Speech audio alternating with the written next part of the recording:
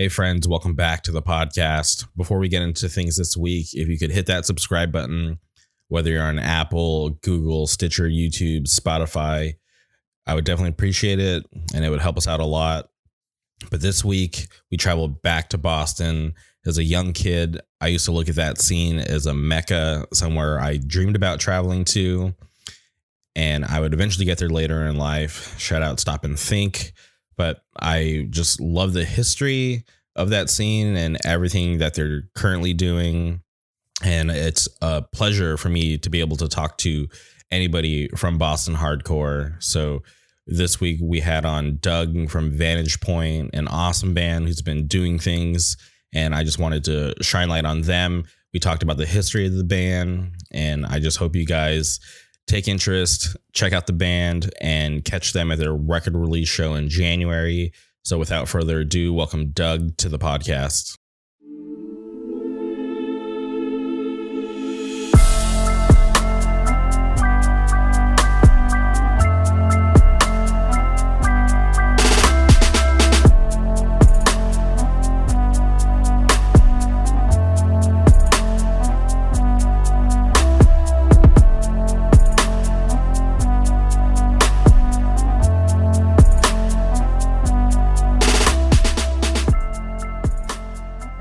And we're live. Welcome to the podcast, Doug. Hey, thanks for having me. Appreciate you having me on. I'm curious, how do you pronounce your last name? It's pronounced Ostrowski. It's very Polish. Okay, that's awesome. I have a friend he currently lives in Vegas, but he's from Milwaukee. He's Polish, and I don't know if he just didn't like his last name, but he had a really crazy spelling for his last name, and I'd always ask him how to pronounce it, and he would never want to tell me. Yeah, I mean, I feel like growing up, I got it butchered a million times by teachers, so I can understand the aversion to telling to people. Yeah, no, like people pronounce my last name wrong all the time, and like it doesn't bother me. Like when people ask me for my last name, I'll go to the spelling before I pronounce it for them, just because like if I pronounce it for them, then they spell it wrong, then it's like this whole backwards thing. So I just like to kind of get straight to the point. I find my dad when he says his last name, he like overpronounces the O. So he says Ostrowski, which I find very weird, but I realize it's because I think people could think if you say it that it's spelled with like an A or spelled weird. But I just I always joke because we're like part Irish that he's trying to like emphasize his Irish heritage whenever he's in Boston. So it's like Ostrowski, but okay, it's And are you or do you live in Boston proper? I do right now. Well, I live in Dorchester, which is like South Boston, but it's still like a subsection of Boston. But I'm not from out here originally. Oh, okay. Where are you originally from? I'm from the Blackstone Valley, a town called Uxbridge. It's like south of Worcester. It's like halfway between like Worcester and Providence, Rhode Island. So still from Massachusetts, just not from Boston itself. Okay. Well, that place sounds cool. Yeah, honestly, it was great. It was like, it's pretty like, it's in like central Massachusetts. So like half hour from Worcester, 45 minutes from Boston, half hour from Providence, but like an hour from like Springfield. So we could generally get anywhere when we were like kids pretty easily. I went to Boston. Well, the last time I was in Boston was a couple of years ago, and we got an Airbnb in Cambridge. And I remember like we pulled in the driveway and like all of the neighbors were outside like walking their dogs, and I was just trying to be friendly, like waving to the neighbors, and we always like obviously stuck out like sore thumbs because they could obviously tell we weren't from the area, just the way that we were dressed, and people were just like so confused. And I remember this lady with her dog, she asked us, she's like, oh, like, are you guys just moving in? And where we're from, like the city that we live in, like Airbnb, like they're in some like legal thing where they're trying to make it illegal. So I was like, I don't know if I'm supposed to say that we're just here for an Airbnb.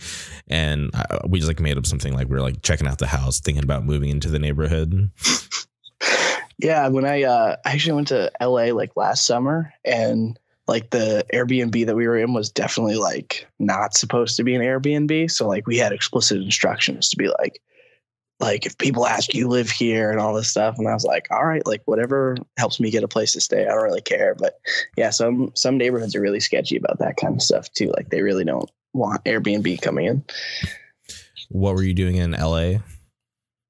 I went to Sound and Fury last year. I actually I was helping out Sam from Triple B. I was like running the table, selling merch and all that, because that weekend I think it was Pat Flynn's wedding. So Sam was at that, and he wanted someone to go and sell like records and shirts and stuff. So yeah, he had me go out there. It was sick. It's first time and only time in California so far. So it was awesome. And just to be clear, this is 2018. Yeah. Because obviously 2019, I think both Pat and Sam were there in pretty visible ways. So yeah, it's 2018. Dang. I honestly had no idea. Well, I've never like physically met you, but that's cool. Did you have a good time in Sound and Fury? Yeah, it was awesome. It was like, honestly, like one of my favorite like fest experiences ever. I've been to a decent amount of different ones, and I just felt like it seemed to be really set up for people to just have a good time. And I don't know, I had a great time there. It was sick. Did you get a chance to check out the intimate room?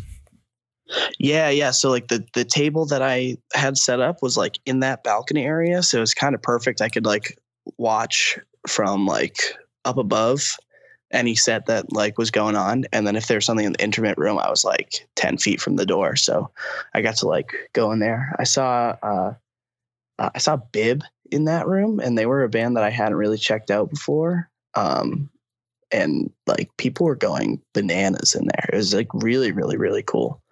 And I thought it was cool to be able to give like maybe a band that does better in a smaller room, like the opportunity to do that.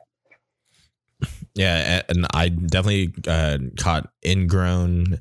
They played in the small room that year, which I thought was like an awesome set. I'm trying to think of who else I saw play in there. I feel like Dead Heat played in there. Is that right? Yeah. That was cool too. But yeah, it was that was a cool experience in general. Cool fest. I would love to go back, but wasn't able to this past year. Yeah, I was just gonna ask, did you make an effort to come out this past year? No. I mean, like we did a tour over the summer, and just like the way things were like lining up, it would have been like too much for me to be able to afford to go out there and go on tour. So we picked touring instead. That's fair. I'm flying out for FYA at the beginning of January, and there's like some things in December that I wanted to do, but it's just like, it's just too close, and I've done a little bit too much traveling, so I just had to kind of pull back.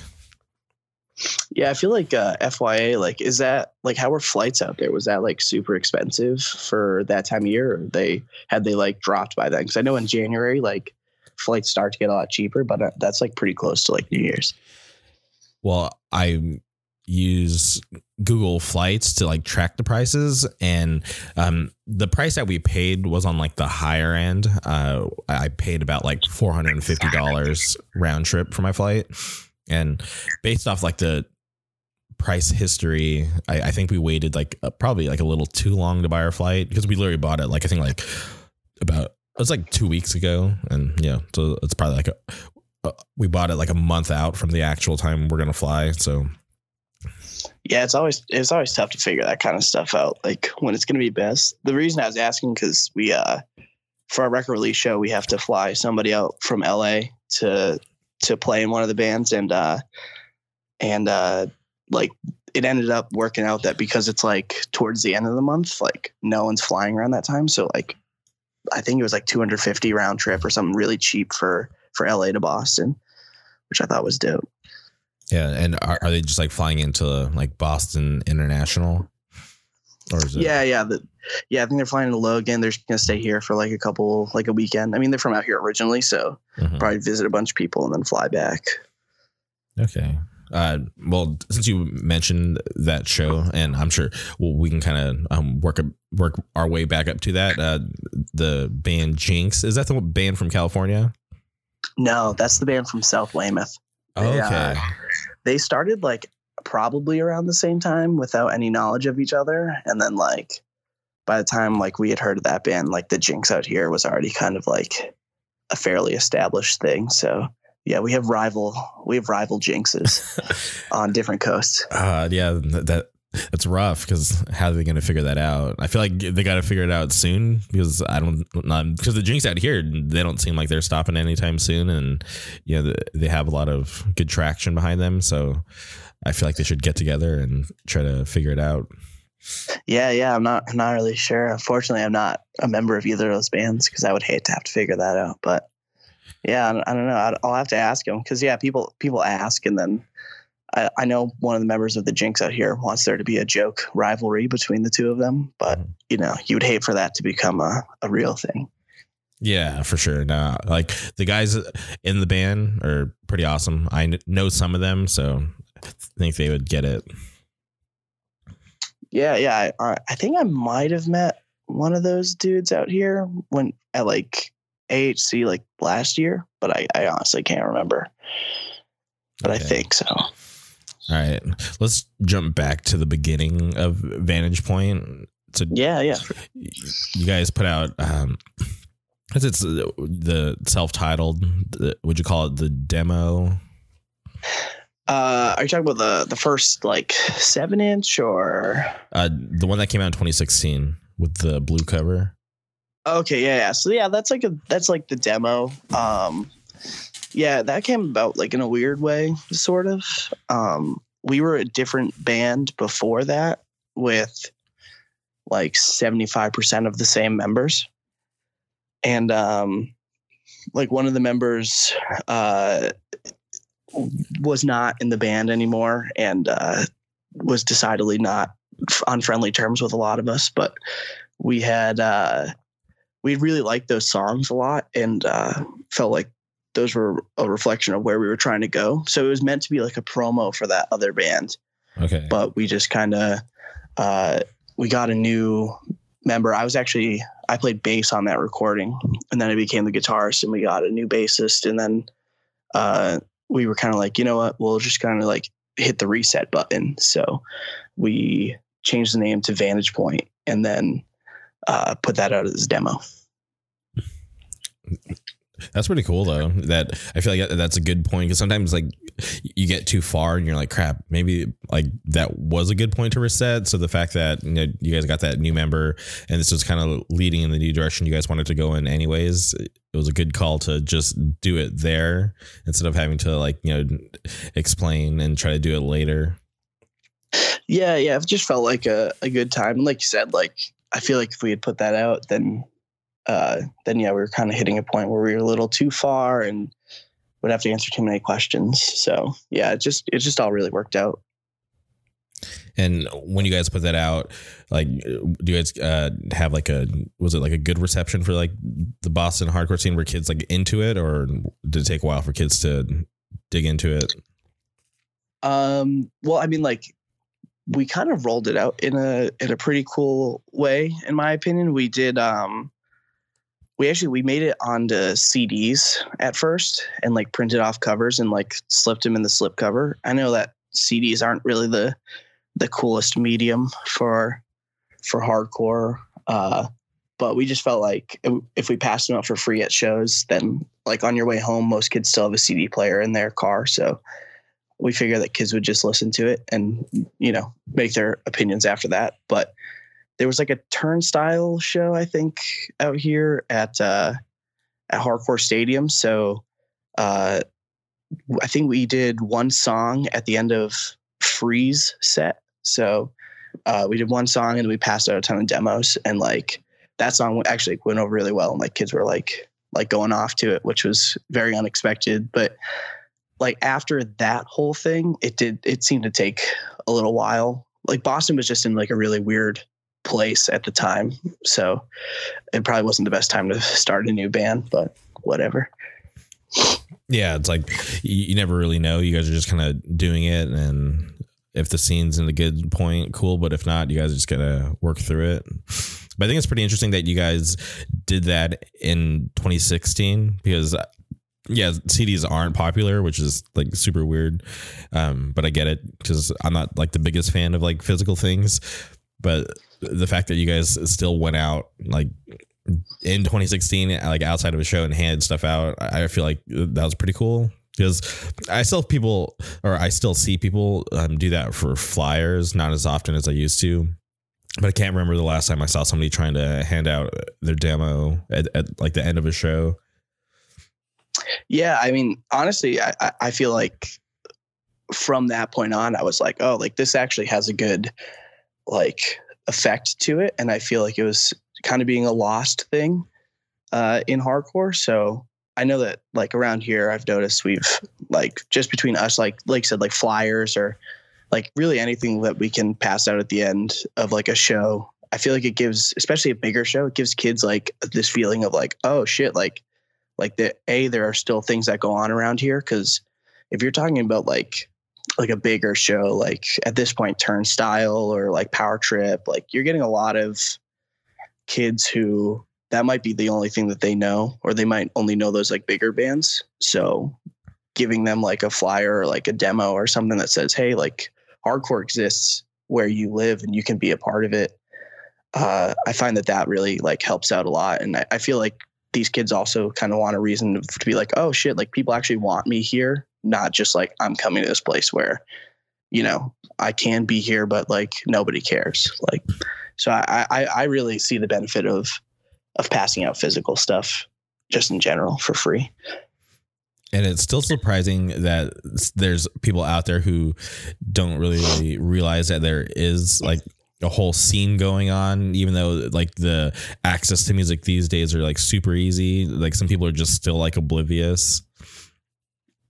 Well, yeah, but I mean, if you think about it, it's like you are surrounded by you know, like you already know people who are into hardcore. So like you follow them on Instagram or like Twitter, or like you follow these record labels and you know that all this stuff is going on. So it's easy to take it for granted that like these things are there and they've always been there and you've always known about them. But if nobody's like if no one told you when you were like, I don't know, 14 or 15 or whatever, that like there were local shows, like you would have no idea. So I feel like it's easy to think that the information is so easily accessible, but it's like only if you're plugged into the right places. And I feel like especially for younger people, like where are those places? Like, you know, how many of them follow some like 20-something-year-old who's in a band? Like probably not a lot. Yeah, I definitely get that, because if it weren't for like my older friends back in the day, like I wouldn't know anything. Like they're the guys who are like putting me on to, you know, the bands I should listen to. They're the ones actually taking me places. So I definitely owe those guys a lot. Yeah, and I just think I don't know, the world's moving in a different way than it used to be, obviously. So I think trying to figure out what are the best ways to keep people informed and involved and all that is a worthwhile pursuit. Yeah. And even in doing this podcast, I'll reach out to friends and ask if they know like a certain person that I want to talk to, and they'll like provide their Instagram, and I'm just like, oh crap, like I didn't even know they had an Instagram, and I'm just like, you know, it like this whole thing like just like opens up for me, and I'm just like so surprised, which is like, I guess I shouldn't be, because it's kind of normal to have an Instagram. And so I thank my friends that are like, you know, willing to help me out when it's just like, you know, like I said, it is easy accessible, but what you said about not being plugged in definitely makes way more sense. Yeah, I just think it's like you know, if you want to have a cool scene, or you want to have like a cool project or record label or whatever, like using those different channels is important, and letting kids know and letting them in is like, especially as like a older person in hardcore, I think it's like part of your responsibility. And how did you get into hardcore? I found out about it. I was probably like 7th or 8th grade. So like, I don't know what that is, like 12, 13, 14. My brother he was like a couple of years older than me. And in high school, like there's this group of straight edge kids who just kept giving him like mixed CDs and stuff. And he would bring them home and we shared a bedroom. So I just heard it a lot through that. And at first I fucking hated it. I was like, it's like, this doesn't sound like AC/DC. Like, what the fuck? But then like over time, like I just heard it so much and like got into some of the bands. But it was a really like, I remember one like of his mixed CDs in general. There was just a real weird mix of like, it was everything from like, I remember there's like Donnybrook and like Embrace Today on there, but also like Bane and Righteous Jams and Comeback Kid. It was just a ton of stuff, you know, both like whatever was big at the time, but also what like was like local too. So I just kind of like started clinging on to some of that stuff. Do you have any of those mixed CDs still? Oh God, no. I like, because they were his, I like never kept track of what happened to him. So I couldn't, it would be a trip to go listen to him again or to see if maybe there's stuff on there that I don't even remember. But yeah, no, I would have to ask him, but I highly doubt it. Okay. Yeah. Cause, I used to make like the worst, like mixed CDs, and I used to run through, cause like I never had like the CD, it was like the rewritable ones, like the CDRW.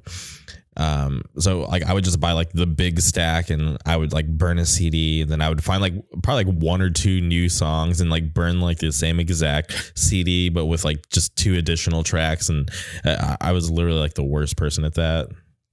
Oh, I was always like a full album guy. So I would go on like LimeWire and like, I think like wherever I could find the track listing for the record, and I would try to find all the songs, but then I would find like different versions of them that weren't on the record, or what, like a demo version of it. Or I had some really fucked up like understandings of certain bands for like a long time. And yeah, like my CDs, same thing. I didn't have like the rewritable ones. So I would just kind of like figure out like, well, how many bands can I get on this one CD? And like some of the record to record things would be really weird. Like, I don't know why that these are on the same CD, but those ones I probably still have somewhere, but I would have to find them. Yeah. It's been a while since I've made a CD. Like the computer that I have now doesn't even have a disk drive. Yeah, I think the last time I made them was 2016 when I made those Vantage Point CDs. And then since then I've, you know, streaming and all that has taken over. Have you seen any of those like original Vantage Point CDs like floating around?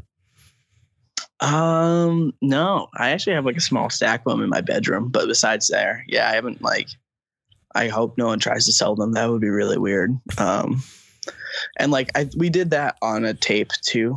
Like these kids from the UK like emailed us and were like, "Hey, we're doing this record label or tape label or whatever. Like, do you want us to do these?" And I think so. It was a weird situation. They told me that they were going to do. I responded and was like, "Yeah, you can press them. Just give us like, you know, a percentage of the run to sell ourselves, and then whatever the rest of them, you can keep them and sell them, do whatever," which I feel like is a pretty standard way of operating. And so I was thinking like they're going to give us like 10% or 20% of like the run. And the kid goes, yeah. How I'm going to make 60 and I'll send you 30. And I was like, sure. Like, I don't like fine. Mm-hmm. And I don't think he even ended up making the other 30. So I could be wrong about that, but I never saw anything online or them post about like them selling them. So I feel like the 30 that we had might've just been it. So those are out there for sure. It's crazy. I used to play, and this is like me equating like your like promo demo to Magic. I used to play Magic and used to play this format called Modern, and in my deck I had this card, and now that I'm telling the story I can't even remember the card name, but I bought this like version of the card. It was it was textless, so it was like full art, and that card used to be a promo that they would give out at like Friday Night Magics. but I bought it on some like random card website. Like I bought a playset, which is 4. And I think I paid like around like, it's like $150 for a playset for these 4 promo cards that were given out free like a couple years prior. But like the value had just gone up because of the meta at the time. I mean, that just sounds like record collecting to me. I mean, think about how many fucking like 7 inches and stuff used to be worthless, or like bands that like just threw them away because they couldn't get rid of them, and now they're like worth a ton of money. Okay. Oh, you know, I'm not too informed on record collecting. Never really got into it. Oh, I'm a huge record nerd. It's real bad. Like, how bad? Like, I mean, it's not like I've seen people who I would consider worse, but I just have a ton. And I also like sell, like I have like a distro where I sell like used records, and it just takes over my apartment. I'm sure my roommates love it. That's pretty cool. Does that, or do you even like promote it, or is it just kind of something people have to know? I used to, but yeah, no, now I just kind of like set up at a couple things. I just kind of appear out of the ether with a ton of records, and then I just disappear again. So, oh, okay. Just use like a random salesman that shows up. Yeah, like I do America's Hardcore every year, and there was a couple other ones that I used to do pretty regularly. This year was pretty slow. Like they stopped doing that Binghamton style fest up in upstate New York, and I did that for a couple of years. I thought that was really a weird and cool fest to do, and like kids loved buying records there, so that was always fun. But they stopped doing that, and I don't know. So yeah, I just kind of try to pick my spots. How is AHC this year? This year was cool. It was like a newer venue for it, kind of like none of it was at the Hardcore Stadium. It was all at the Middle East, so it was a different vibe. It went a little later than it did most years, and I think Matt, that might have to change for next year. It's a little bit of a long day most of those days. But overall, it's a cool vibe. A lot of people showed up. Like, it's always been my favorite fest, just because it's mostly like my kind of hardcore, and also it's local to me, so it's pretty easy to get to. So I can't complain. Were you there in 2014? Yeah, I would have to remember which lineup was that? Was that I think that was the first year at the Middle East. I think that was the year Super Touch played the first day. Was that the year Breakdown was the headliner? If I'm going to be honest, I can't remember the full lineup. I was just going to ask you if you caught the Fury set. Yeah, that was the first time that Fury came out and played. Yeah, so that was the Breakdown year. Yeah, that was that Fury set was insane. Like, that's the best Fury set I've ever seen. It just like seemed like everybody was very primed.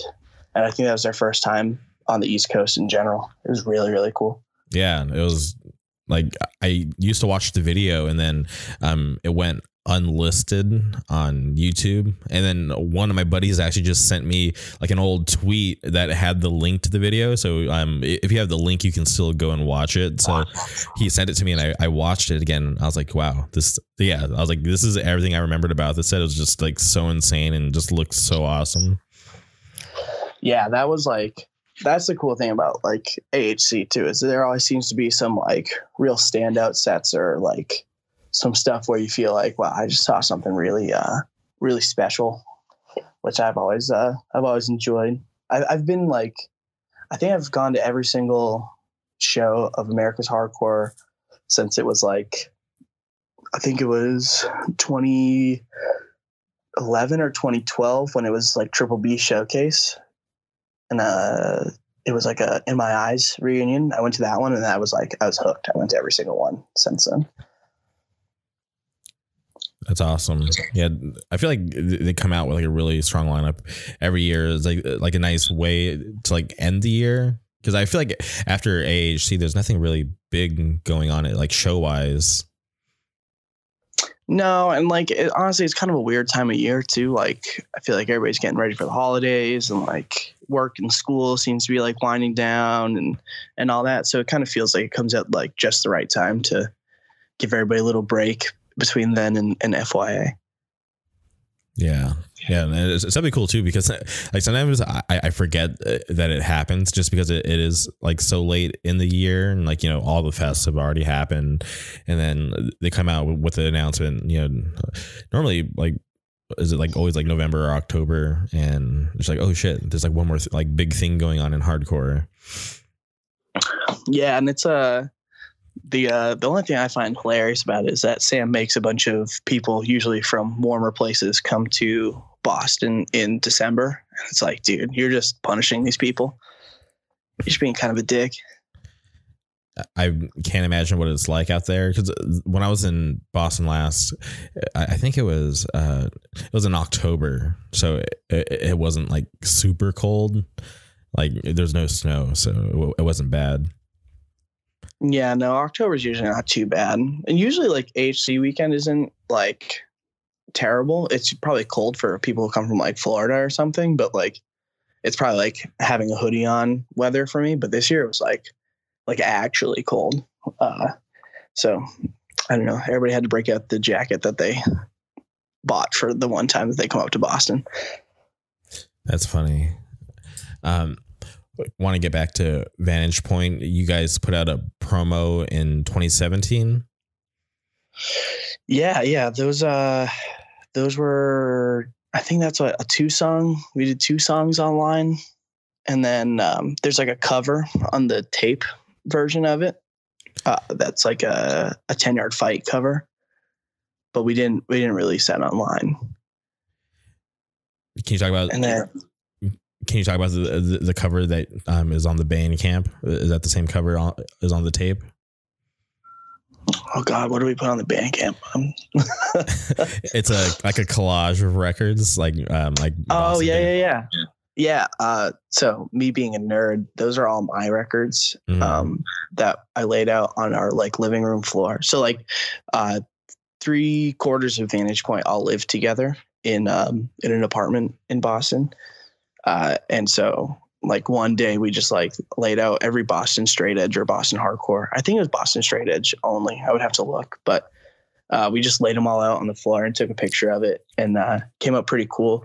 So we used that as the cover. But yeah, that was all just like, after that, all the rest of the stuff was all like cut and paste stuff. I don't know how to use like Photoshop or anything like that. So we just kind of, cut it up and figured it out. But yeah, that was, kind of just like an homage to some of our favorite bands. Yeah, I'm into it because I love when people like show pride in where they're from. Yeah, I mean, like for us, like, I mean, for I can talk for me in general that like when I was like younger, I thought Boston hardcore was like the coolest shit. Like I always wanted to be in like a Boston straight edge band. I always wanted to be in a Boston hardcore band. So like between like moving out here and like starting Vantage Point and all that, it just felt like,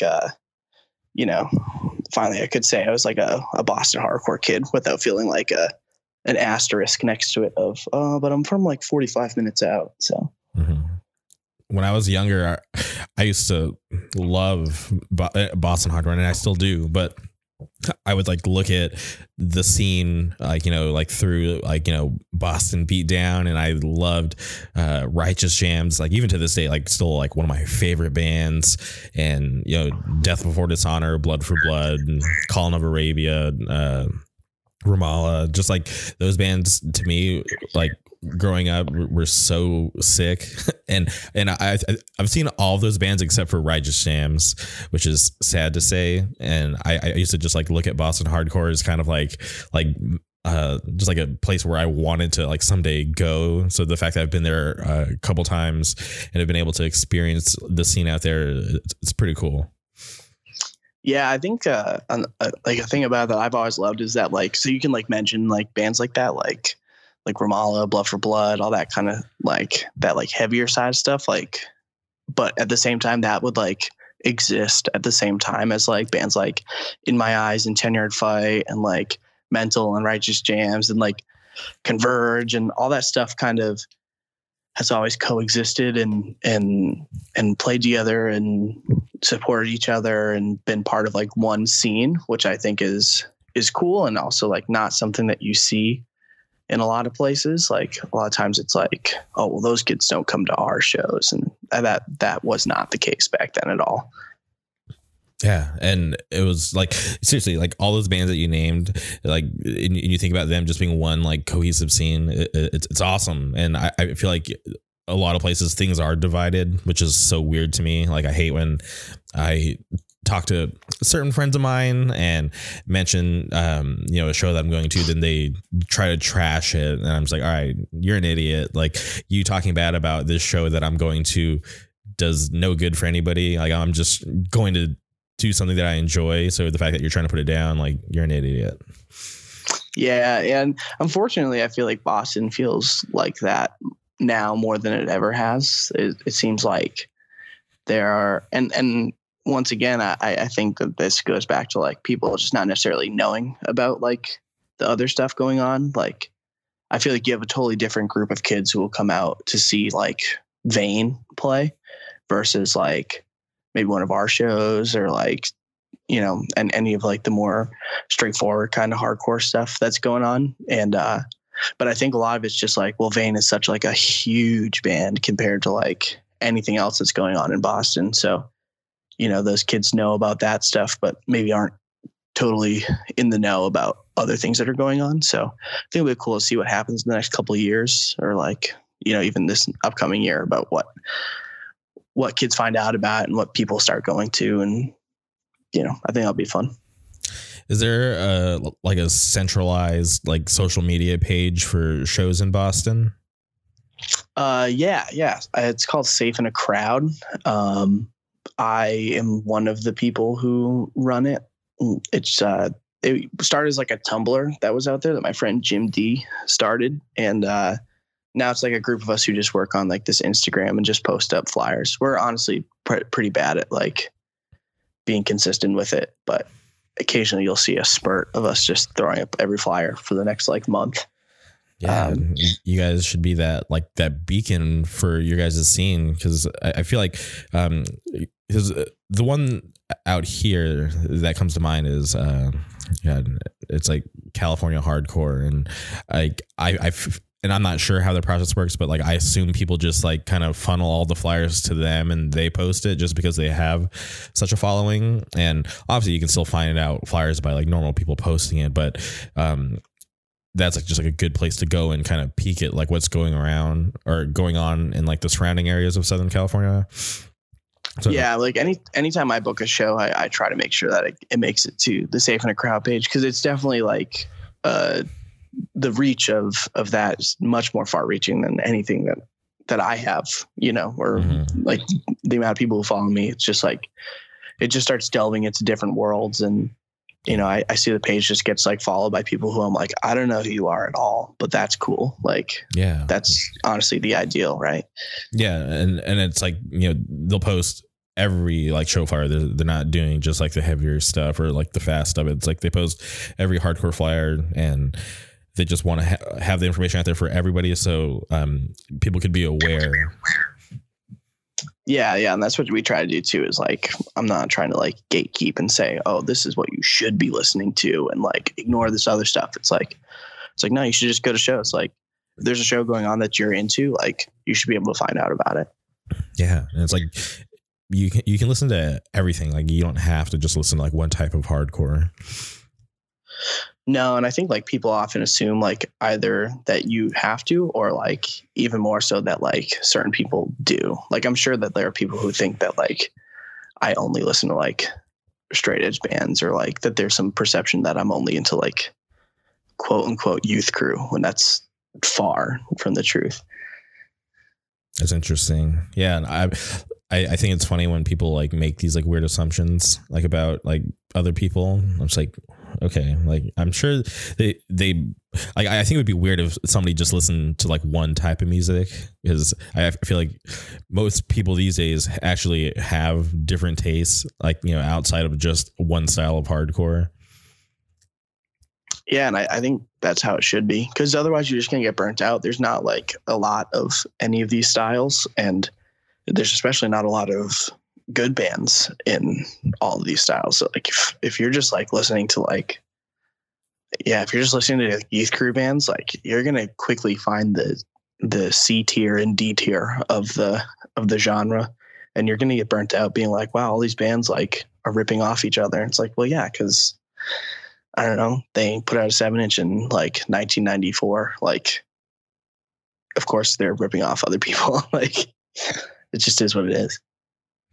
Yeah, and for me, I just like to try to experience and like appreciate what's going on now. So I still do listen to the older stuff, but I'm always like in search of like what's going on currently, just because like I would hate to miss like a good band. You know, say somebody came through my area and I was just like oblivious, like I would feel like an idiot. It's happened before. I just don't want to experience that again. So I would just try to listen to like everything that I like.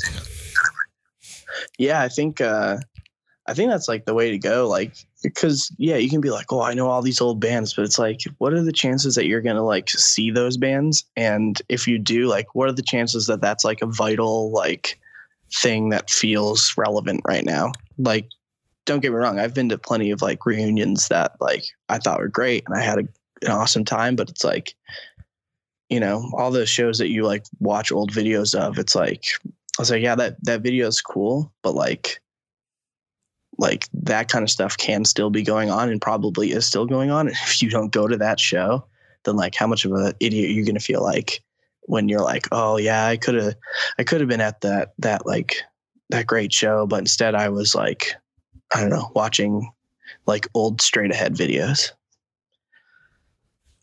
Yeah.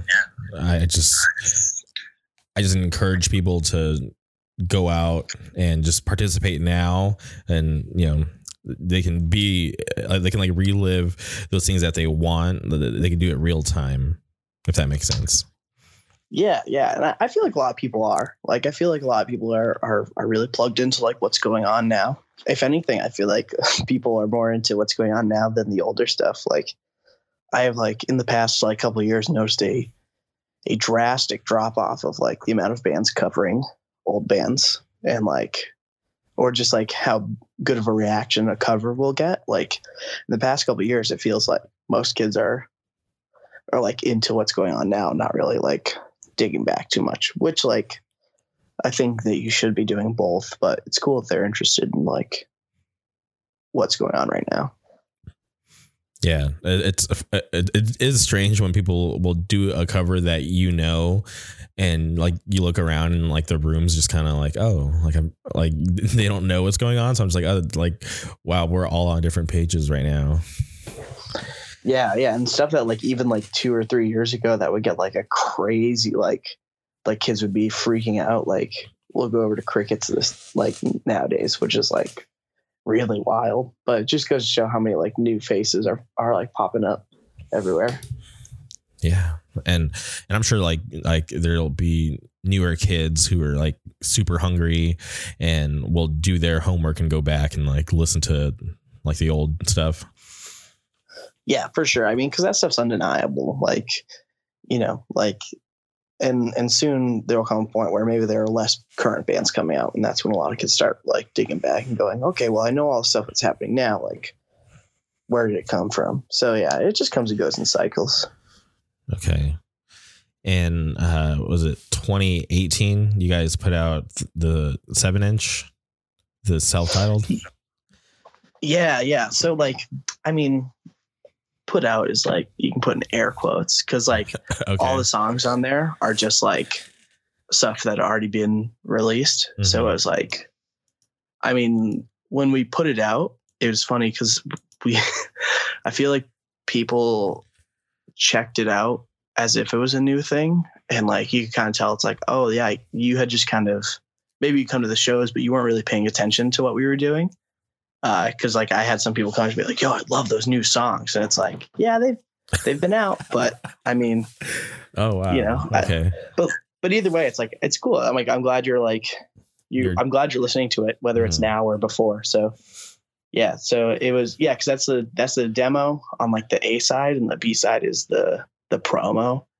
Cause in the promo, like those songs are,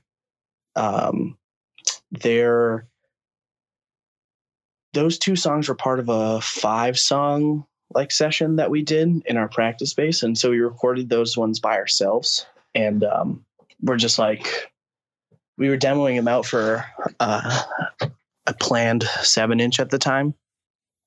And we had released those two as a promo, and it had gone over well. And then the dude from Straight and Alert had like emailed us, and he wanted us to do like something with them. Like, we weren't sure like when and where we were going to do the 7-inch, but he was like, well, what about like just doing the stuff you have out already? He's like, I just want to do a record for you. And we were like, okay, like that's cool. So we put together that whole thing, and it was great working with him. He promoted the shit out of it. Like we had a lot of more people paying attention to what we were doing. So we kind of just turned it into being like, you know, once we saw everybody was reacting in a way that was like, this was like a new release, we were like, all right, like I'll play along. Like, like if you're, you know, if it was something that got people excited, we were like, all right, cool. Like, we're down. But was it a little strange that it got such a strong reaction when it's just like, yo, these songs have been out? Like, what have you guys been doing? Yeah, but at the same time, it's like, I don't know, maybe it was just like actually putting out a record made our band seem more like legitimate to people. Okay. I don't really know. Like, but for me, it kind of went to show, and like something that I think about a lot is that like your perception of your band is clearly like way different than what other people perceive it as, or, you know, the things that you think are so obvious about your band. It's like, well, maybe people aren't getting that. So like trying to think about how what your band does gets perceived by other people is kind of interesting. No, I definitely get that, because same thing with this podcast. Like I got like a newer version of the program that I use to edit the podcast, and I was talking to one of my buddies who's like an avid listener, and I appreciate all the support. And I asked him what he thought of the newer like mixes of the podcast, and he told me he couldn't really hear a difference. And I'm just like, okay. I was like, maybe it's because like I know how it all sounds when it starts, and like I know like the whole process, so maybe it doesn't sound different to him, but like for me, I could hear like all the different changes. Yeah, and I think also like that person is consuming it in real time, so like you put out a new episode and they listen to it. So like I know I think is on Axe to Grind podcast, they had been talking about how like oh, like our recording quality is way better now. And I remember listening to them say, I go, not really, like this is like the same. And then I went back and I listened to like, I think the first episode, an early episode, and I went, oh shit, they're right. Like, you know, when you jump back that much, you kind of notice it. But like if you're following along, it's probably just like, oh, this just gradually got better over time, almost without even like someone noticing it. Mm-hmm. Mm-hmm. Yeah. And I also, going back to the whole band thing, I remember I was talking to Lennon from Eco Strike when he was out here when they're doing their West Coast run with Envision and Magnitude, and I can't remember the situation, but they had like a show. They were trying to hop on this like backtrack show, and I was talking to him about how like I thought that would have been awesome, and it did end up happening. It was in LA, and he was talking about how he wasn't sure like how, because like, okay, sorry, I'm totally butchering this, but okay, they were supposed to be in an Orange County date, because I think they were either gonna just take the whole day off or play the backtrack show. And they were supposed to be an Orange County date, but since it was like on the same night of the backtrack show, I think I think the promoter or somebody didn't want to do it because they didn't want to compete and they weren't sure if the show would do well. And like I told them, I was like, dude, I think if that tour package would have hit Orange County on the same night as Backtrack in LA, I think the show would have been fine. And he was like, he was like kind of unsure about it. And I was just like, wait, I was like, you know, kids that like out here ride for your band, like they like you guys are, you know, like really popular to these kids. And just the fact that he was like telling me that he didn't really like feel that way.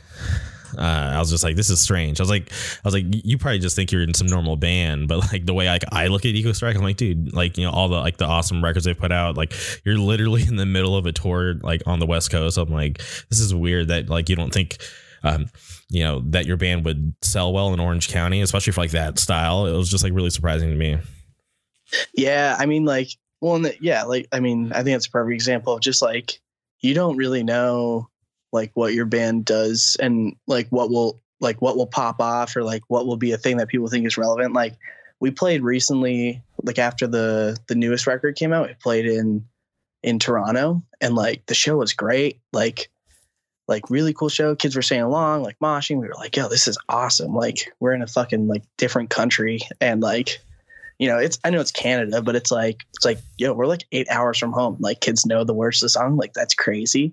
And then we had some kid afterwards. It was like us and Antagonize. And the kid was like saying like, oh, it's so cool that like Triple B bands are playing in like a basement here. And like, we're kind of like sitting there going like, well, that's what we usually play. Like, you know, like we're not some big, huge deal. Like we're just like we're just like any other band. But like, you know, when kids like look at Triple B and they're like, whoa, like that's crazy. And it's like, oh yeah, I guess like, you know, having like come up around here and like Triple B has just always been a constant for me. So like seeing like other people be like, no, like bands on that label, like that's a big deal. And it's like, oh yeah, you're right, I guess. But like he thought it was so cool that like we were playing a basement show. It's like, I'd rather play a basement show than most other places, but yeah, it's just so funny how like, you know, that's just so normal for you, but for them, it's just like this amazing thing. Yeah. And it's just a perception that you're on like this bigger, like relevant label at the time. It's like, oh yeah, that does help out a lot, like in ways that maybe I didn't think it would. Okay. I guess this is a good segue. Triple B Records. At any point, did you think that you would be in a band on the record label? Well, this is my second band on Triple B. So yeah, it was like, I mean, both times have been great, but like I remember the first time was kind of like mind blowing for us just because like we were local kids around here and thought it was so cool that like Sam was down with what we were doing. And what was the first band? I'm sorry. It was a band called Take Control. We put out like a 7-inch in like 2015, I think. Yeah, something like that. But yeah, there was like a bunch of kids that I'd like come up with, and we were like living out in the Blackstone Valley, and it was a straight edge band, kind of like The Abused, Confront, like that kind of like harder, fast, straight edge stuff. Okay, and wait, Brotherhood, and kind of like that. What was this the first band you're talking about at the beginning of the podcast? I'm trying to think. I don't remember what I was talking about back then. What Vantage Point came from? Oh, no. That was a band called Free Will. Okay. That like, yeah. So like when Take Control was going, actually Russell, who sings for Vantage Point, was in a band called Swingback. And then they started a band called Burning Fight, which was like mostly like half of Vantage Point was in that. And we kind of like were bands around the same time, Take Control and Burning Fight. And then when Take Control ended, I joined a new band with them that was Free Will. And then that became Vantage Point. So I kind of like jumped over from Take Control to this like group of people after Take Control was done. Okay. And do you remember at what point like Triple B approached you guys, Vantage Point, to be on the label? It was like early this year, because we had we were in the process of finishing up recording the 7-inch. We didn't really have a plan for it, and we were talking to Sam at a show, and he was like, "Oh, I would do it, but like it would have to be like late in the year." And like at the time, I think it was like January or February of this year, and it was like done. I know that everybody was kind of like antsy, being like, "Oh, like that's super far away," you know. And we haven't had any new music out, especially since like the first 7-inch we put out was like basically old material repackaged. We were like, fuck, we haven't had like new music in so long. So it just kind of felt like it was going to be forever, but it was the best option. So, and we knew at the time that like everything around Triple B was so like hyped up, and like everybody was like really paying attention to what Sam was putting out, and like still are, just because like it seems like every relevant band is like signed to Triple B these days. So we were like, yeah, this isn't like, there's not really a better option. So we'll wait, just because it was mainly just because there were so many records coming out. Because if you look between like February of this year until our record came out, like I'm sure there's like 10 plus releases, which is crazy for a record label. Yeah. And I can't remember, but have you guys made it onto the roster t-shirt? Yeah, we're on like one of the newest ones, I think. I can't remember. There was like one that came out that we weren't on, and then it might be the one for like, I think he did one for Sound and Fury that we made it onto. Okay. I don't know. Yeah, because I think that's like the newest one that I've seen, but I can't remember if I saw you guys on there or not. I think Russell, our singer, has one, because like he's a hairdresser and he'll cut Sam's hair sometimes. So Sam will just pay him in like Triple B merch. So I think that was one of the ones that Russell was like, "Oh, we're on the shirt. I need to get it." That's a good exchange. Yeah, I think that works out for everybody involved. That's awesome. So you guys did that promo, which came out. It says June, so I'm just not sure if that's correct. Might have been. It was either like late June or early July. Mm-hmm. Because I remember it, because it got, so there was like we had like it all planned out, like that it was going to come out at like noon, and like we were going to post it. Sam was going to post it. It was going to be like this whole like thing. And that was like the day that like Instagram like had a meltdown. And so like none of it was working. Nothing that we were posting was working, but like some people saw it, but some people didn't. So like it all got fucked up. And like it was so close to the 4th of July like weekend. And then that was the beginning of all the Have Heart stuff.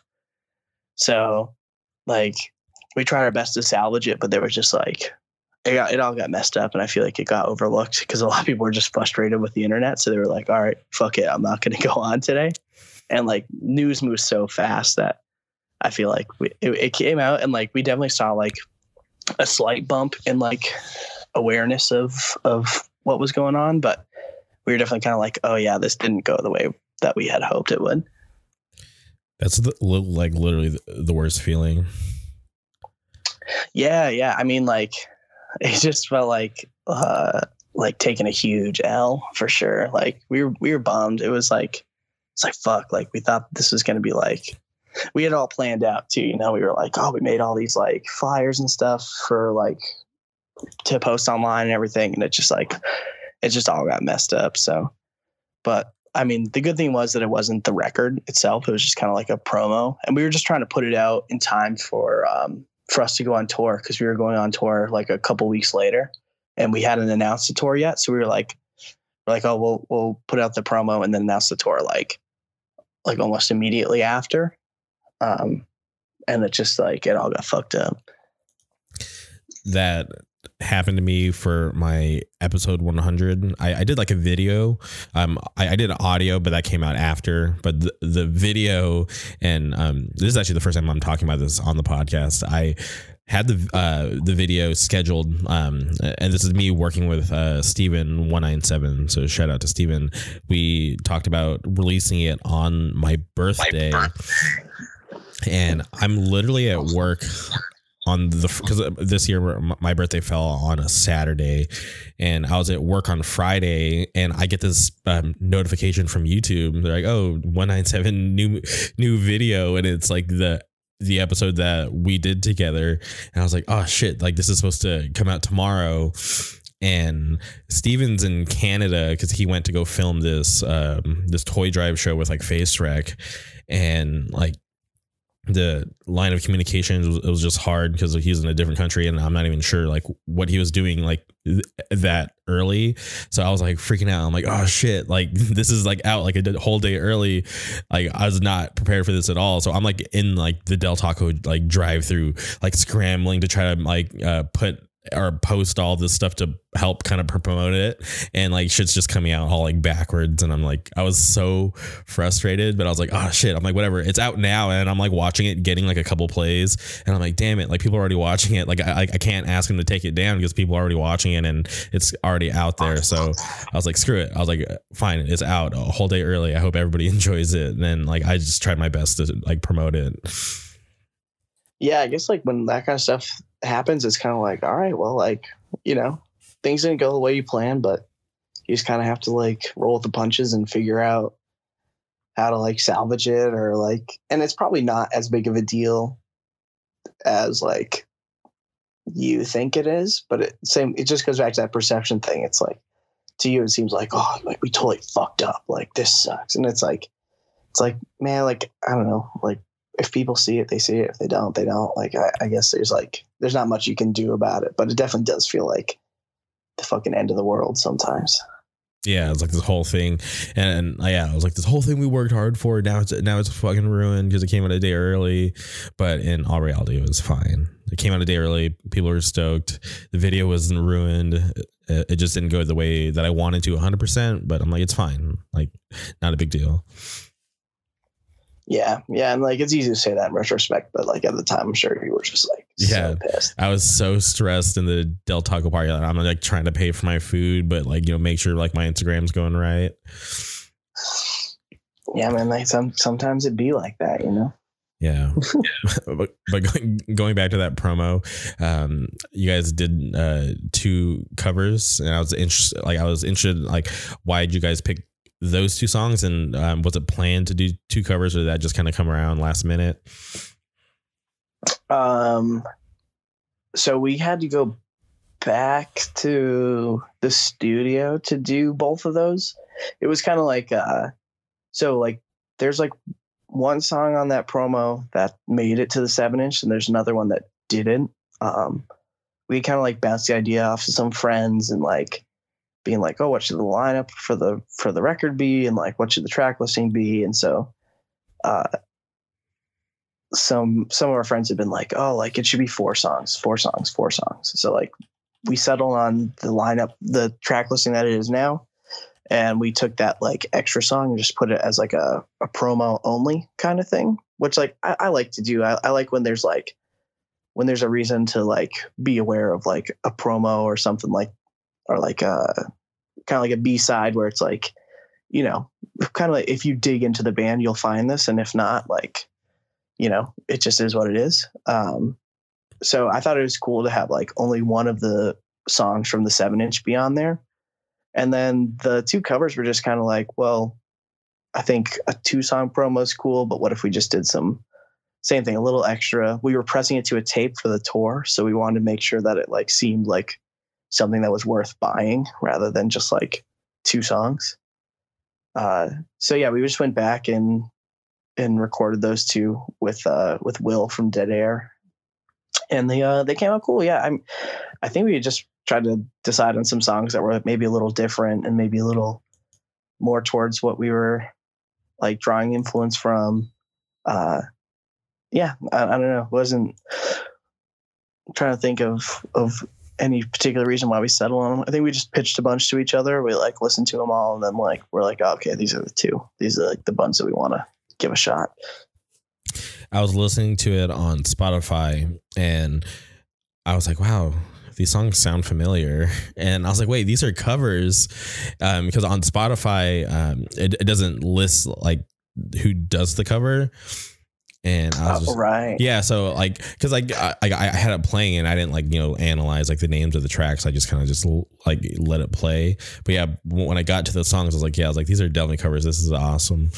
And then I was like, just looking around, and on the Bandcamp, the Triple B Bandcamp, it lists who the covers are by. So I was like, that's interesting.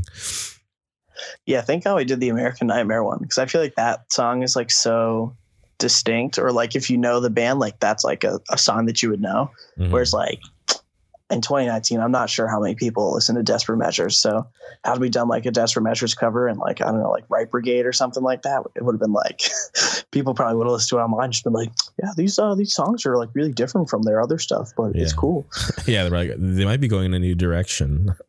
Yeah, honestly, people probably still think that too. Like there's not everybody knows American Nightmare. Like not everybody knows. So yeah, I guess same thing goes back to perception. Maybe people just think that we wrote those songs and that we're geniuses. Yeah, but I do think it's cool that you left one song, like, just to live there on that promo. It was kind of cool because it does give people the reason to, purchase it or go check it out. Yeah, I for me as a hardcore listener, I love digging deeper on bands, and I think giving people the opportunity to do that is always a cool thing, especially if it's like a band you like really, really like, then you're like, oh, cool. There's like extra stuff there for me. It's not just like the stuff everybody knows. Okay. So let's skip forward. It's October. You guys put out An Answer You Won't Find, which I thought was awesome. I really like that you guys put Of 12 on there. I think that might be my favorite song because the promo got me excited, and listening to it on the actual record, it's cool. I'm happy it made it.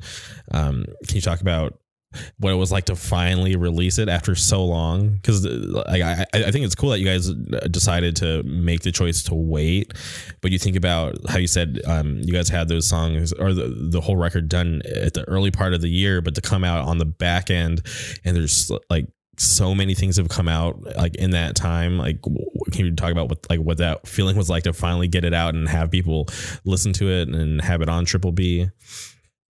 Yeah. So I mean, like, well, first things first, Russell's going to love that Of 12 might be your favorite song, because I know that he that is definitely his favorite song that we've done on the record. So, and I think sometimes he feels like it gets overshined by other stuff. So he's going to be stoked about that for sure.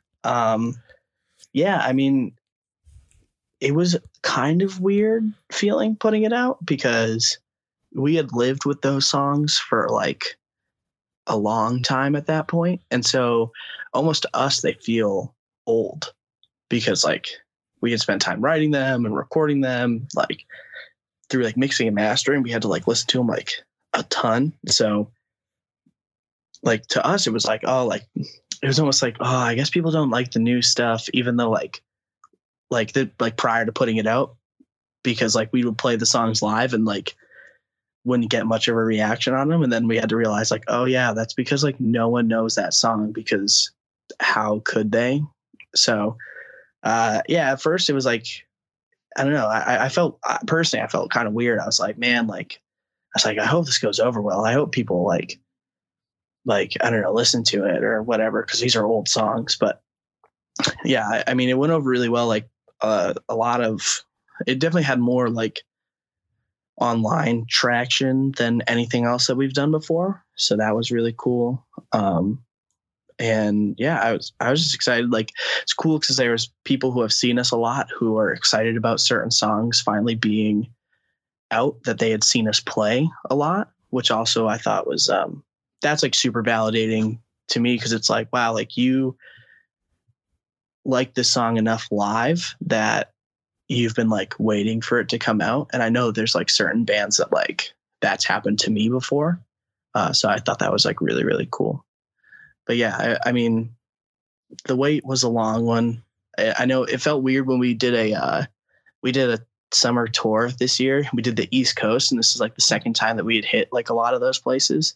And I know that we had been hoping to be touring on the new record at the time when we were like booking the tour. So to have to hit all those places again and kind of be like, hey, we still have mostly the same music out. Like the promo was new, but other than that, it was kind of the same. So I'm excited to get out there and play like new spots or like even old ones with like the new songs out and to see how those have gone over, how people are like relating to them, which is cool.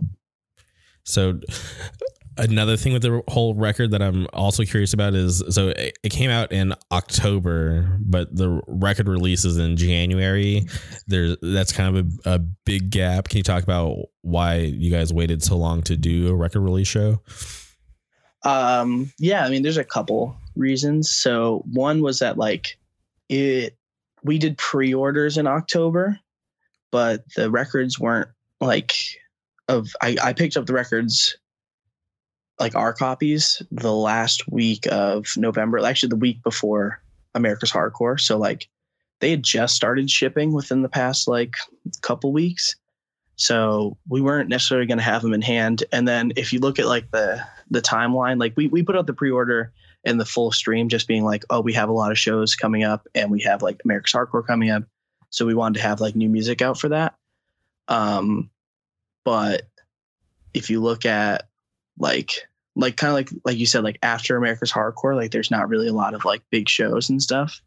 And like, it's a busy time for a lot of people. So we were like, well, we don't want to put the record release after like immediately following that.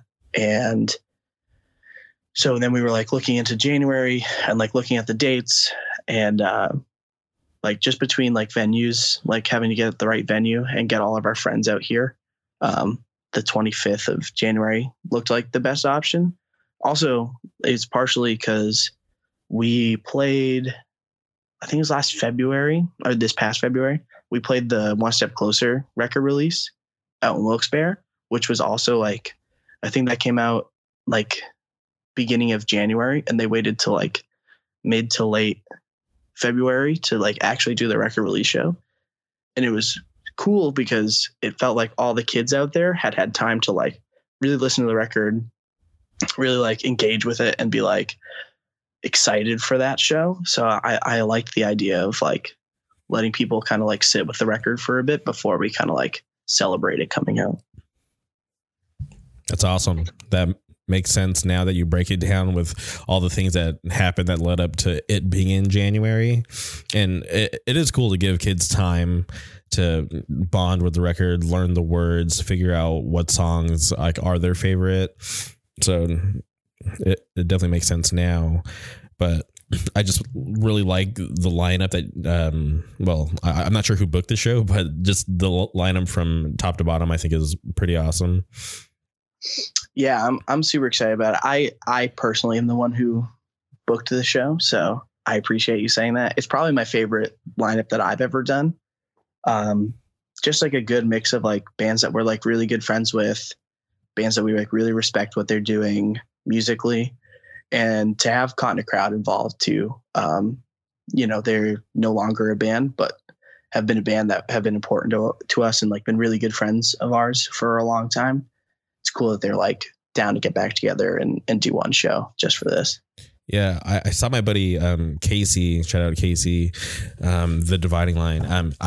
He posted the flyer and I saw Caught in a Crowd on it. And I'm like, wait, I was like, am I looking at an old flyer? So I like stopped because it was like on an Instagram story, and I like looked at like the date and everything. I'm like, no, this is like a new flyer. Like, what the heck? Like this is crazy. It's cool. Like I'm stoked that kids get to see that band again. I'm like bummed that I can't see them live, but like I'm like, this is kind of cool. I was like, I hope people pay attention when they play. I'm sure there's going to be kids there who have never heard of them, or I hope they get curious and like listen to them after the show. Yeah, I was kind of worried about that. I was like, shit, if they're on the flyer, are people going to be like, oh, this is an old flyer and just like skip by it? So I was like, we got to make sure we put 2020 on there. But then I looked at the rest of the lineup and I was like, well, all these bands are like not just like bands that are like current, but like they're relevant bands. Like you can't look at that flyer and say like, oh, One Step Closer, Rule Them All. Like, oh, that's probably an old flyer. Like those are bands that like, that those are like current and like important bands. So I was like, all right, I think people will realize that this is like a new thing. Yeah, it's definitely awesome. And who's the guy on the flyer? Oh, that's Russell from Vantage Point. Okay, I can't really tell. Yeah, it's kind of blurred and like high contrast. Yeah, but seriously, like that lineup is so sick. I'm like looking at the flyer right now, and because I'm a huge fan of Rule Them All, so I'm stoked to see them get out there a little more, and it seems like they're getting like a little more busy, especially with that new record coming out. So I'm definitely stoked for them. Yeah, we're gonna be doing like a couple shows surrounding the record release with them. Oh, okay. So that'll be cool. This isn't public information yet. I know there's gonna be the day before. I think we're trying to do like New Jersey or Philly or something in that kind of area. That one's not totally locked down yet. But then the day after, we're playing Baltimore with them. So who's on that? Is Adrenaline on that gig? I know this band called Raw Life is, and then okay. I don't know who else is right now. I haven't gotten a flyer for it yet. I just have like some like partial information from the promoter, but he's like, oh, it's done. It's like, this is the venue. Like that one's like for sure happening. That's sick. Well, but yeah, we've done quite a bit with Rule Them All, like playing out with them, and we've done some like weekends and stuff. They were supposed to do like the full tour that we did this summer, but they had some family medical emergency happen, so they did like bits and pieces. Like they joined up with us where they could, but they couldn't do the full thing, unfortunately. But they've just been a band that's been super important to us, and have been nothing but like great friends. Yeah, that's super sick. Have you guys started to maybe think about coming out west? Yeah. I mean, it's a very nerve-wracking like a thought, because it's like it just feels so far away, and like it's definitely like I don't know if anybody knows who we are out there. So it'll be kind of a leap of faith, but it's in the talks for like this summer. About what we're going to do. And I think that that's a very, very big possibility, is us hitting the West Coast this summer. Wow. Summer, Sound and Fury, Vantage Point. If you know a guy, let him know that we're interested, but no one's coming knocking on my door yet. Okay. But yeah, I mean, we're down. I mean, like, and like, I just like touring. I like getting out there. I like seeing parts of the country that I've never been to before. And like, the only time I've ever been out to the West Coast was just for Sound and Fury last year. So I know LA is far from, seeing the whole West Coast. So that would be sick. Can't you just call up somebody from Triple B and be like, yo, I know there's a contact, Sound and Fury. I'm sure they've asked for like some Triple B bands. Can you just pitch Vantage Point? I just like those things happening organically. It's like, if we get asked to do something, I prefer it to be like, just like, oh, like the person who's out there is interested and likes our band. And, I don't want anything to feel like a favor or anything. I just want it to be like you either like it or you don't, or like you either know about it or you don't. Like, I feel better about getting things on merit like that. I definitely get that. Which is fair, because like, obviously like you want them to appreciate the music and want you there for what you guys have done, not because of who you know. Right. And I'm sure that they get hit up so much, like by like everybody being like, oh, can we please play? It's like, man, I don't know. That's some Punisher shit. Yeah, that's definitely rough, and I get, like, whatever, like you gotta try to put your band out there, but yeah, asking to play, like I couldn't even imagine being in a band and be like, all right guys, like I'm gonna ask to play, hopefully they say yes. That's like nerve-wracking, but maybe I don't know, maybe it's the same thing with me asking people to come on my podcast, because I definitely like I have like a lot of help behind the scenes with friends, but there's also times where I'll just reach out and we have mutuals, but I'm just like, let me see if people will be down to do it if I just reach out randomly, and it works out sometimes.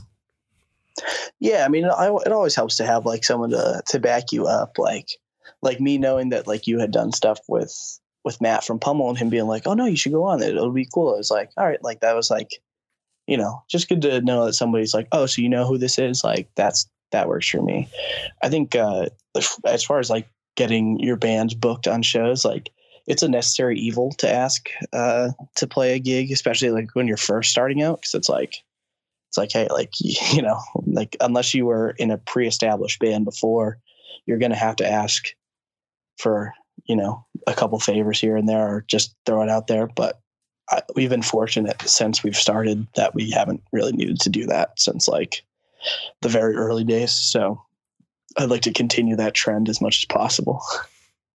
Yeah, and I feel like you guys are in a pretty active scene, and just the label you're on, there's just like a lot of eyes like on your guys' like label in the area. So I feel like I think the noticeability is there. Like I feel like you guys just continue to do what you're doing, and I feel like it'll just like obviously naturally grow. But the fact that I feel like Boston's like a special scene, so people do take notice like a lot more versus like some random scene in the middle of nowhere. Yeah. No, I'm very thankful that I'm not from like, I don't know. I don't want to say for sure. Anybody's scene, but like I was hoping like I hope he doesn't name some scene I'm gonna feel bad. Yeah, I don't know. Like, is there a scene in Wichita, Kansas? I don't know, and I guess that's kind of telling. Like, maybe there is. Maybe there is. We're gonna find out after this. Maybe there is. I couldn't tell you, but and I'm sure people there are probably like, oh yeah, figures that he doesn't know. It's like, yeah, I mean, I'm down to play. I'm down to play some weird places, like some of our best shows have been in places where like, you tell somebody from up here that you're going to play there, and they look at you like you're fucking insane. They're like, why? Like, are there hardcore shows there? I'm like, well, someone booked it. So there's at least one. Yeah. Like, and I feel like some scenes get like looked over that are like, man, like those are cool places. Like people should be paying attention to that. I mean, I feel like that was Louisville for a long time. Like people were looking over like Louisville, or like you would tell them that you're going to go play Kentucky, and they're like, why would you do that? But like both times we played there have been like really great, and like all the kids there are super cool and like interested in what's going on and really want to check out new bands. So it's like, why wouldn't I play there? We've played Tallahassee, Florida, which like when you're talking about like what's going on in Florida right now, that's not necessarily where people are talking about, it's not South Florida or whatever, but I think a lot of the bands coming out of there are really cool, and like the scene's always been really great to us, and like has shown up to our shows, and like I think they got some cool bands. Like why not go play those places? Yeah, shout out Protocol and Armor. Yeah, both those bands are fucking sick. We booked them out here recently, and like that show was great. We've played with Armor a couple times down there, and all those times they were sick. Like all those kids are super nice. It's like, yeah, like you'd be insane to not play those places if you have the opportunity. Yeah, I'm not gonna lie. I've had a bunch of bands on from Florida, and they told me, they're like, yo, like don't look over Tallahassee. There's these like two bands doing like, good things for Tallahassee right now. And they talked about how they went and played down there, and it was just like super awesome. And I was like, wow, really? I was like, I didn't even know there was anything going on in Tallahassee. So like, thanks for the information. Like I'm going to go check it out. And I definitely think that like what they're doing is cool. And it's awesome that obviously like the more popular areas in Florida like still want like their whole state to be put on. So they're like telling me to make sure to go check out these other bands, not just their bands.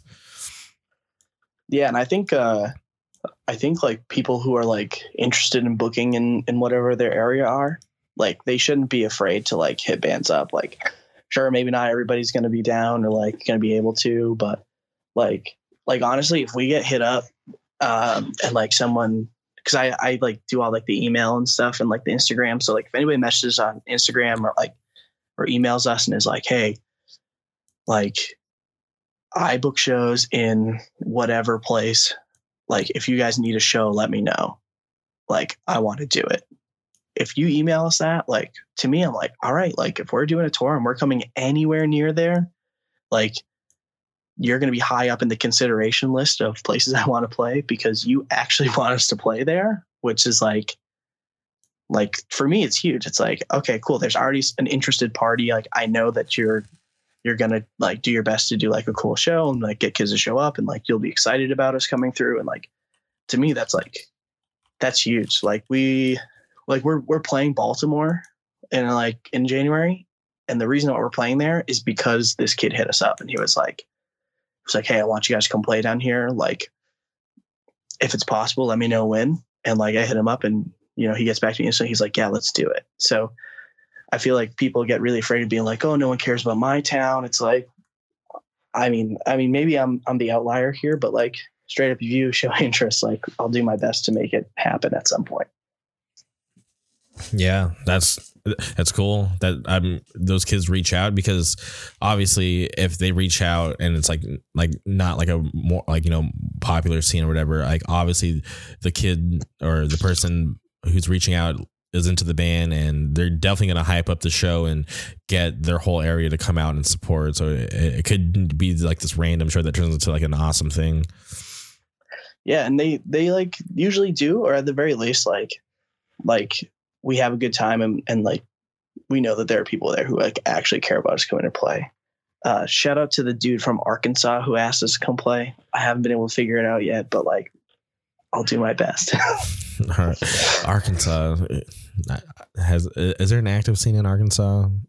Couldn't tell you, but there's someone interested. So, oh, wow. So I'll do my best. Okay. All right. I'm going to follow the story closely.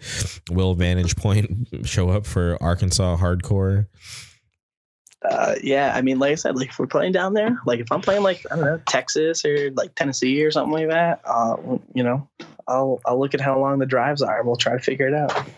Yeah. That one's a stretch though. Well, time will tell. For sure.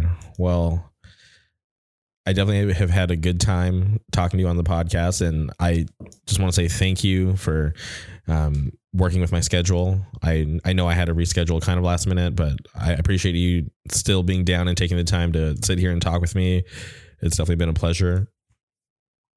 Yeah, no problem. Like this was cool. Like like I said to you before we started recording. Like you know, I'm always just like excited when people are interested and want to talk to us about this kind of stuff. So I really appreciate you reaching out and doing your best to get in touch with me. I know I can be rather elusive at times. It's all good. Before we sign off, is there anything you want to shout out or plug? Yeah, I mean, if you're from like the Boston area, safe in a crowd for shows, you know, come out to shows. Our record release show is on January 25th in Cambridge at the Elks Lodge. I know we talked about it a little bit, but that show's going to be great.